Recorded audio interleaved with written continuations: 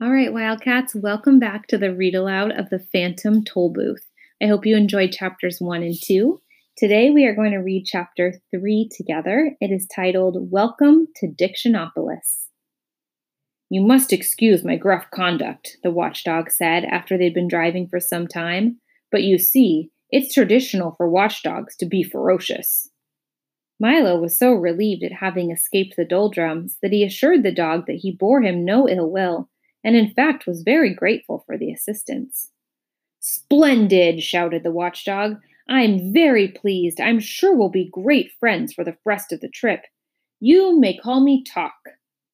That is a strange name for a dog who goes tick, tick, tick, tick, tick all day, said Milo. Why didn't they call you?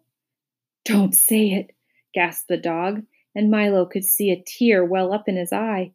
I didn't mean to hurt your feelings, said Milo, not meaning to hurt his feelings.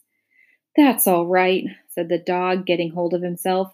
It's an old story and a sad one, but I can tell it to you now. When my brother was born, the first pup in the family, my parents were overjoyed and immediately named him Tick in expectation of the sound they were sure he'd make. On first winding him, they discovered to their horror that instead of going tick, tick, tick, tick, tick, he went talk, talk, talk, talk, talk. They rushed to the Hall of Records to change the name, but too late. It had already been officially inscribed, and nothing could be done. When I arrived, they were determined not to make the same mistake twice, since it seemed logical that all the children would make the same sound. They named me Talk. Of course, you know the rest. My brother is called Tick because he goes talk, talk, talk, talk, talk, talk, talk, and I'm called Talk because I go tick, tick, tick, tick, tick, and both of us forever burdened with the wrong names. My parents were so overwrought that they gave up having any more children and devoted their lives to doing good work among the poor and the hungry. But how did you become a watchdog? Interjected Milo, hoping to change the subject, as Talk was sobbing quite loudly now. That, said, rubbing a paw in his eye, is also traditional. My family have always been watchdogs, from father to son, almost since time began. You see, he continued, beginning to feel better, once there was no time at all, and people found it very inconvenient. They never knew whether they were eating lunch or dinner, and they were always missing trains. So time was invented to help them keep track of the day and get places when they should. When they began to count all the time that was available, what with 60 seconds in a minute and 60 minutes in an hour and 24 hours in a day and 365 days in a year, it seemed as if there was much more that could ever be used. If there's much of it, it couldn't be very valuable, was the general opinion, and it soon fell into disrepute. People wasted it and even gave it away. Then we were even given the job of seeing that no one wasted time again, he said, sitting up proudly. It's hard work, but a noble calling, for you see, and now he was standing on the seat, one foot on the windshield, shouting with his arms outstretched. It is our most valuable possession, more precious than diamonds. It marches on, and tied wait for no man, and... At that point in the speech, the car hit a bump in the road, and the watchdog collapsed in a heap on the front seat, with his alarm again ringing furiously. Are you all right? Shouted Milo. Oomph, grunted Talk. Sorry to get carried away, but I think you get the point. As they drove along, Talk continued to explain the importance of time, quoting the old philosophers and poets and illustrating each point with gestures that brought him perilously close to tumbling headlong from the speeding automobile. Before long, they saw in the distance the towers and flags of Dictionopolis, sparkling in the sunshine, and in a few moments they reached the great wall and stood at the gateway to the city. Ahem! Roared the gateman, clearing his throat and snapping smartly into attention. Ahem! Ahem! This is Dictionopolis, a happy kingdom, advantageously located in the foothills of confusion and caressed by gentle breezes from the sea of knowledge. Today, by royal proclamation, is market day. Have you come to buy or sell? I beg your pardon? Said Milo. buy or sell, repeated the gateman impatiently. Which is it? You must have come here for some reason. Well, Milo began. Come now, if you don't have a reason, you must at least have an explanation or certainly an excuse, interrupted the gateman. Milo shook his head. Very serious, the gateman said, shaking his head also. You can't get in without a reason. He thought for a moment, then continued, Wait a minute, maybe I have an old one you can use. He took a battered suitcase from the gatehouse and began to rummage busily through it, mumbling to himself, No, this won't do. No, this is fine, he cried triumphantly, holding up a small medallion on a chain. He dusted it off, and engraved on one side were the words, Why not? That's a good reason for almost anything. A bit used, perhaps, but still quite serviceable. And with that, he placed it around Milo's neck, pushed back the heavy iron gate, bowed low, and motioned them into the city. I wonder what the market will be like, thought Milo, as they drove through the gate. But before there was time for an answer, they had driven into an immense square, crowded with long lines of stalls, heaped with merchandise, and decorated in gray-colored bunting. Overhead, a large banner proclaimed, Welcome to the Word Market. And from across the square, 5 very tall, thin gentlemen, regally dressed in silks and satins, plumed hats, and buckled shoes, rushed over to the car, stopped short, mopped 5 brows, caught 5 breaths, unrolled 5 parchments, and began talking in turn. Greetings, salutations, welcome, good afternoon, hello. Milo nodded his head, and they went on, reading from their scrolls. By order of Azaz the Unabridged, King of Dictionopolis, Monarch of Letters, Emperor of Phrases, Sentences, and Miscellaneous Figures of Speech, we offer you the hospitality of our kingdom, country, nation, state, commonwealth, realm, empire, principality. Do all those words mean the same thing? Gasped Milo. Of course, certainly, precisely, exactly. Yes, they replied in order. Well then, said Milo, not understanding why each one would say the same thing in a slightly different way, wouldn't it be simpler to just use one? It would certainly make more sense. Nonsense, ridiculous, fantastic, absurd, bosh, they chorused again, and continued. We're not interested in making sense. It's not our job, scolded the first. Besides, explained the second, one word is as good as another, so why not use them all? Then you don't have to choose which one is right, said Milo. Besides, the fourth one said, if one is right, then 10 are 10 times right. Then 10 are 10 times as right. Obviously, you don't know who we are, sneered the fifth. And they presented themselves one by one as the Duke of Definition, the Minister of Meaning, the Earl of Essence, the Count of Connotation, the Undersecretary of Understanding. Milo acknowledged the introduction, and as talk growled softly, the minister explained, We are the King's advisors, or, in more formal terms, his cabinet. Cabinet, recited the Duke. 1. A small private room or closet, case with drawers, etc., for keeping valuables or displaying curiosities. 2. Council room for chief ministers of state. 3. A body of official advisors to the chief executive of a nation.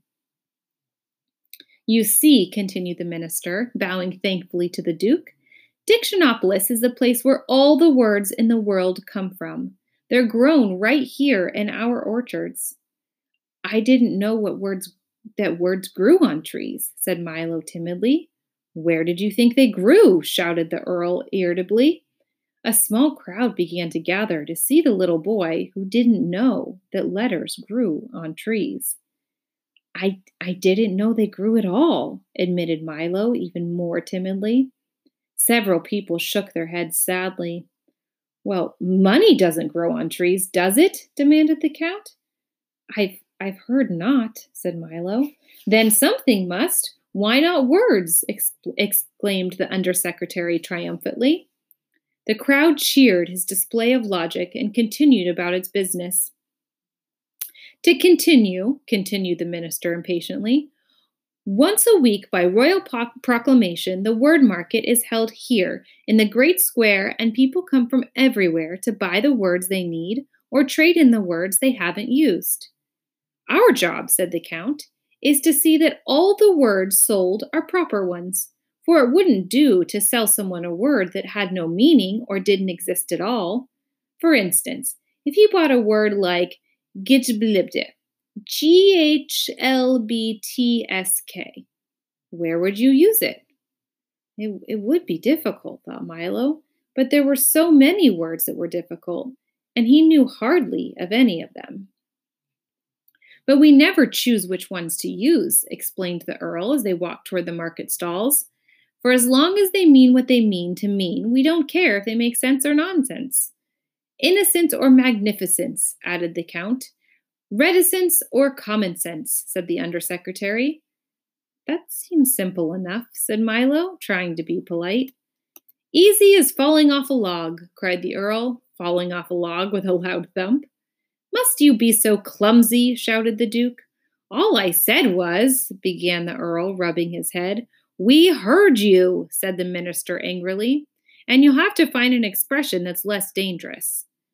The Earl dusted himself off as the others snickered audibly. You see, cautioned the Count, you must pick your words very carefully and be sure to say just what you intend to say. And now we must leave to make preparations for the royal banquet. You'll be there, of course, said the minister. But before Milo had a chance to say anything, they were rushing off across the square as fast as they had come. Enjoy yourself in the market, shouted back the Undersecretary. Market, recited the Duke, an open space or covered building in which... And that was the last Milo heard as they disappeared into the crowd. I never knew words could be so confusing, Milo said to Talk, as he bent down to scratch the dog's ear. Only when you use a lot to say a little, answered Talk. Milo thought this was quite the wisest thing he'd heard all day. Come, he shouted, let's see the market. It looks very exciting. Chapter 4. Confusion in the Marketplace. Indeed it was, for as they approached, Milo could see crowds of people pushing and shouting their way among the stalls, buying and selling, trading and bargaining. Huge wooden-wheeled carts streamed into the market square from the orchards, and long caravans bound for the four corners of the kingdom made ready to leave.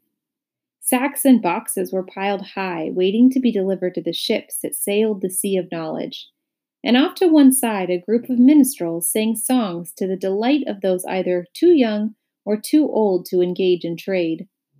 But above all the noise and tumult of the crowd could be heard the merchants' voices loudly advertising their products. Get your fresh-picked ifs and buts! Hey-ya, hey-ya, hey-ya, nice ripe wheres and whens! Juicy, tempting words for sale! So many words and so many people! They were from every place imaginable, and some places even beyond that, and they were all busy sorting, choosing, and stuffing things into cases. As soon as one was filled, another was begun. There seemed to be no end to the bustle and activity. Milo and Talk wandered up and down the aisles, looking at the wonderful assortment of words for sale. There were short ones and easy ones for everyday use, and long and very important ones for special occasions, and even some marvelously fancy ones packed in individual gift boxes for use in royal decrees and pronouncements. Step right up, fancy, best quality words right here, announced one man in a booming voice. Step right up.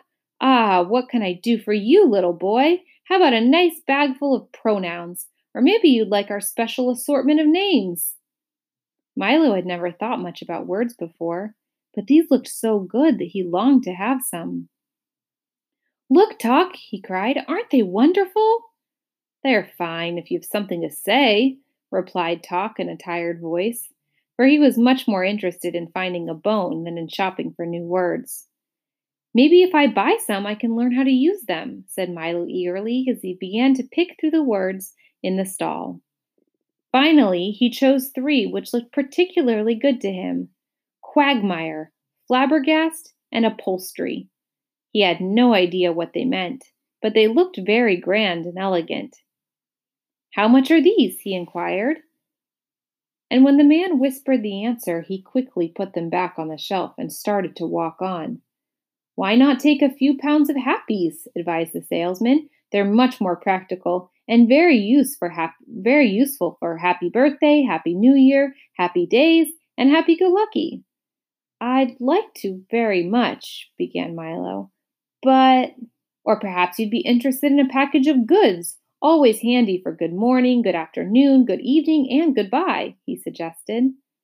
Milo did not want to buy something, but the Milo did want to buy something, but the only money he had was the coin he needed to get back through the toll booth, and Talk, of course, had nothing with him at the time.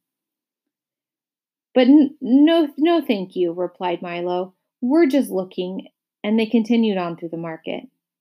As they turned down the last aisle of stalls, Milo noticed a wagon that seemed different from the rest.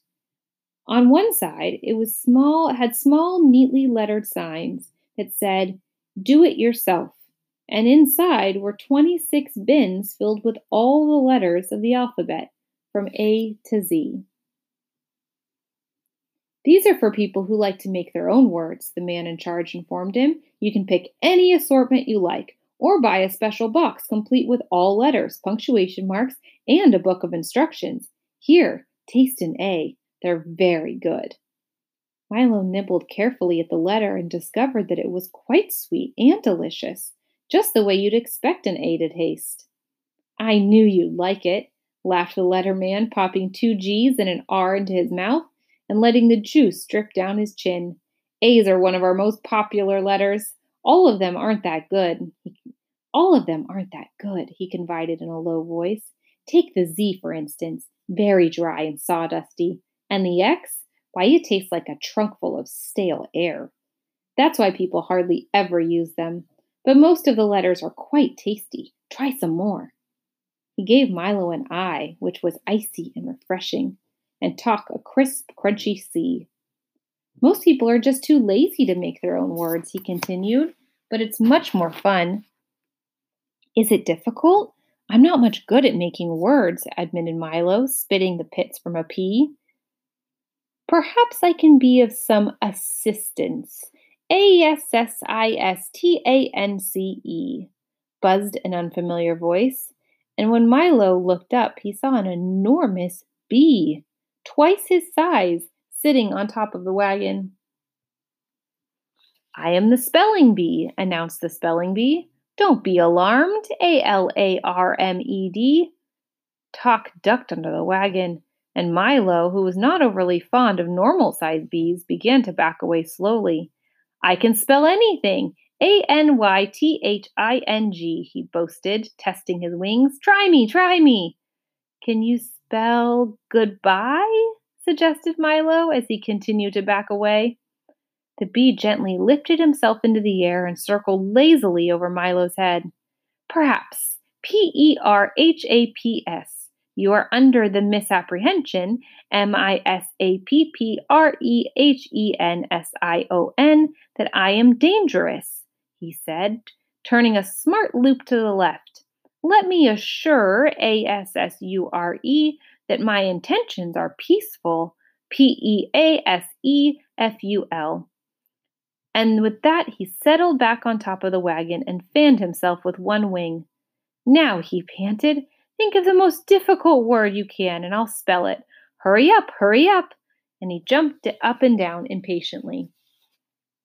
"He looks friendly enough," thought Milo, not sure just how friendly a friendly bumblebee should be, and he tried to think of a very difficult word. "Spell vegetable," he suggested, for it was one that always troubled him at school. "That's a difficult one," said the bee, winking at the letterman. "Let me see now. He frowned and wiped his brow and paced slowly back and forth on top of the wagon. "How much time do I have?" "Just 10 seconds," cried Milo excitedly. "Count them off."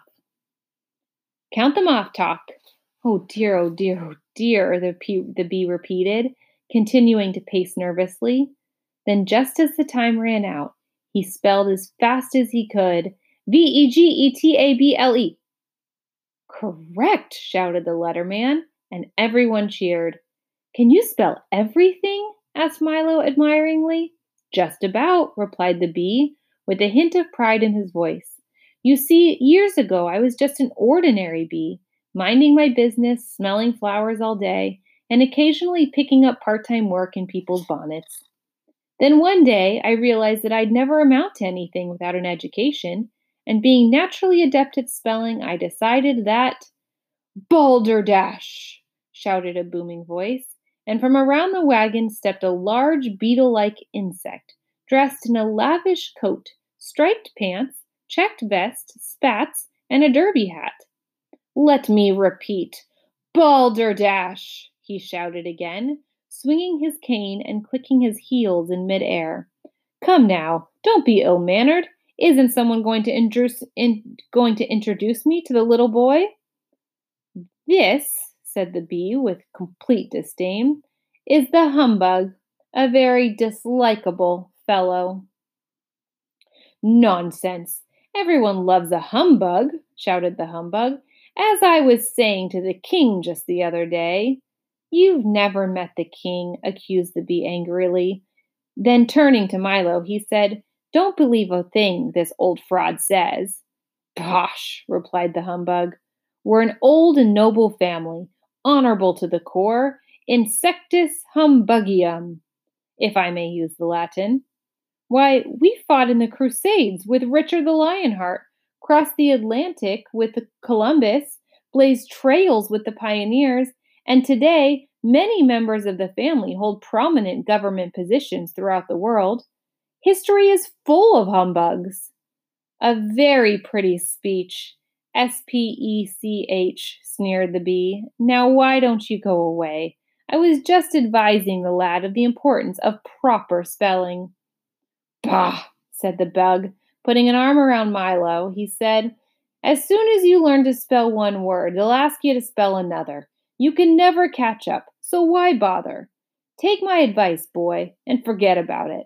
As my great-great-great-grandfather, George Washington Humbug, used to say, You, sir, shouted the bee very excitedly, are an impostor. Impostor, who can't even spell his own name. A slavish concern for the composition of words is a sign of a bankrupt intellect, roared the humbug, waving his cane furiously. Milo didn't have any idea what this meant, but it seemed to infuriate the spelling bee, who flew down and knocked off the humbug's hat with his wing. Be careful, shouted Milo, as the bug swung his cane around, again catching the bee on the foot and knocking over the box of W's. My foot, shouted the bee. My hat, shouted the bug, and the fight was on. The spelling bee buzzed dangerously in and out of range of the humbug's wildly swinging cane as they menaced and threatened each other, and the crowd stepped back out of danger. There must be some other way to, began Milo, and then he yelled, Watch out! But it was too late. There was a tremendous crash as the humbug, in his great fury, tripped into one of the stalls, knocking it into another, then another, then another, then another, until every stall in the marketplace had been upset and the words lay scrambled in great confusion all over the square. The bee, who had tangled himself in some bunting, toppled to the ground, knocking Milo over on top of him, and lay there shouting, Help! Help! There's a little boy on me! The bug sprawled untidily on a mound of squashed letters, and Talk, his alarm ringing persistently, was buried under a pile of words.